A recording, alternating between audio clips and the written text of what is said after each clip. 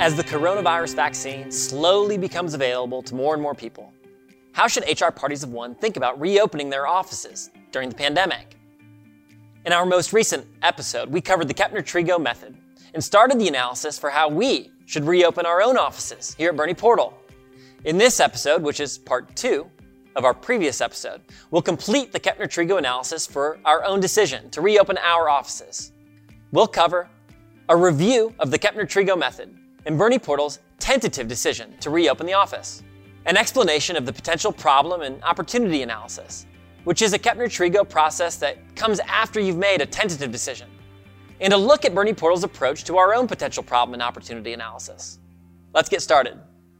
Kepner-Trigo presents different, clear thinking processes for different types of questions. The process most relevant to the question, how should we go about the initial reopening of Bernie Portal's offices, is the decision analysis. We covered the decision analysis in part 1, which I encourage you to check out if you haven't yet. The result of that analysis is what Kepner-Trigo calls a tentative decision. They then encourage doing a potential problem and opportunity analysis of that tentative decision.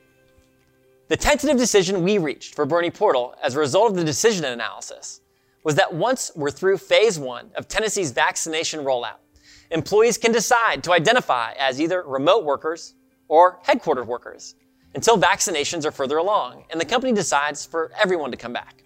During this period, once an employee identifies as a headquarter worker, well, they can no longer work remotely.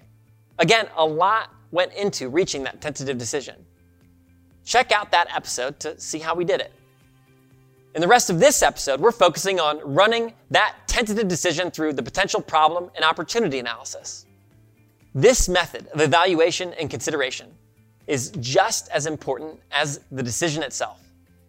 It empowers HR Parties of One to change and improve what will happen by thinking through what might happen if we decide to finalize and follow through on the tentative decision by making it final. Every potential problem and opportunity analysis includes the following: describing the potential problem or opportunity, where we name the issues that could arise from our tentative decision. Threat level, where we determine the risk each potential problem poses to our reopening strategy and our organization, or how likely capturing an opportunity might be. And possible causes, where we list all the ways a specific problem or opportunity could actually happen. And consequences, where we list all the ways a specific problem could hurt our team or present new opportunities. Preventative actions, where we lay out what our team can do to prevent each problem from happening in the first place, or increase the likelihood of realizing a given opportunity. Triggers, where we list the indicators that a problem or opportunity is happening. And finally, a contingency plan, where we list what our team can do if a problem actually happens, or what we can do as a result of realizing an opportunity and maximizing the gains. We've even included a template in the episode description that you can use to get started on one of these for your own organization. This process is powerful. And to illustrate the effectiveness of this process, let's first walk through one of the potential problems we've outlined. This example presents a high threat to our team. Here's the potential problem or opportunity. We have an outbreak of COVID-19 among in-person workers with multiple positive cases. The threat level is high. The possible causes are a team member has coronavirus but doesn't realize it. Maybe they're asymptomatic and it goes undetected for a period of time, leading to widespread infection among other team members. Consequences are, well, since we don't know why some people are asymptomatic and others exhibit serious and severe symptoms, it's possible some team members would hardly notice their infection, while others could get really sick and become unable to work for a few weeks, maybe longer. It's possible we could have a team member hospitalized and or unable to work for a longer period of time. When it comes to preventative actions, well, we might adopt a screening app. This technology was described in HR Party of One episodes 35 and 36. Check them out. This wouldn't prevent someone from spreading the virus if they're asymptomatic, but it could reduce the likelihood of an outbreak by signaling to team members that they should just stay home if they have symptoms. The triggers, well, in this case, reports of multiple positive cases. In our contingency plan, create a plan for this in a written policy. Identify criteria that would trigger a decision to have everyone return to remote work. It's important to keep in mind that this example represents only one of about a dozen potential problems we outlined for a potential return to the office. We could spend another 10 minutes just talking through each of those.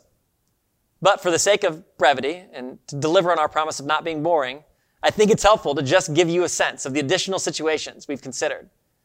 Other possible problems we've outlined include things like team members waffling on their remote versus in-person work status, more employees than expected deciding to return to the office, making it tough to follow social distancing practices, and clients questioning our judgment when they observe our offices full of people during a video call. You may find that after you've evaluated all possible problems using the potential problem and opportunity analysis, you need to start back at square one with a different alternative. Maybe during step one, you didn't anticipate a particularly risky situation that's solved or avoided by an alternative. One way Bernie Portal tried to anticipate other possible problems is by sharing the decision analysis and the potential problem and opportunity analysis process with our whole team. Earlier this month, everyone joined on a Zoom call, and I explained first how Bernie Portal used the decision analysis process to identify a tentative decision. This included talking through our list of musts, our list of wants, and the 6 different alternatives we originally outlined. And for the sake of full transparency, I even shared my screen and showed the full spreadsheet we'd constructed to think through our reopening plans. We then outlined our potential problem and opportunity analysis, walking through the 7 steps that I just presented a few moments ago. After everyone understood the process, I explained that before Bernie Portal decided to make our decision final, to go with alternative 6, we wanted input from the team. I shared the Google spreadsheet with all of our employees, made everyone editors, and encouraged our team to add new potential problems to the existing lists. Why? Well, all of us are smarter than any of us, and I thought other people might have ideas that we hadn't considered. One prime example of a problem we hadn't identified before sharing it with our team is how we'd approach our tri-annual team meeting, which we call our Thirdly meeting. Bernie Portal's first Thirdly is scheduled to take place in April. And if phase 1 ended by that date, we could potentially have people working remotely and in person. With this division, how would we approach hosting that meeting? It's a great question. By crowdsourcing responses, we were able to generate some additional possible problems and opportunities that we previously hadn't considered. And by the end of the week, we had an even more robust analysis that helped us reevaluate our tentative decision and maximize its likelihood of success. We're still thinking through that decision right now. But as you can see, Kepner-Trigo works so well because it organizes the decision-making process clearly, methodically. It empowers us to make informed choices and to make the thinking that went into these choices transparent to a wide audience. It even allows increased participation in the thinking, helping to ensure the best decision is reached. Ultimately, it's up to teams to decide what's best for their workforce. I can't make the decision for you. But by showing you how we used Kepner-Trigo here at Bernie Portal, hopefully you've been introduced to a skill that you can use to work through your own initial reopening plan and other difficult decisions in the future. I want to emphasize one final takeaway before we end the episode and conclude our discussion on Kepner-Trigo. I'm showing you this tool in this specific context because we think it can be a great system to help you decide when your team should return to the office and how you should return. But of course, you can use it in other contexts too.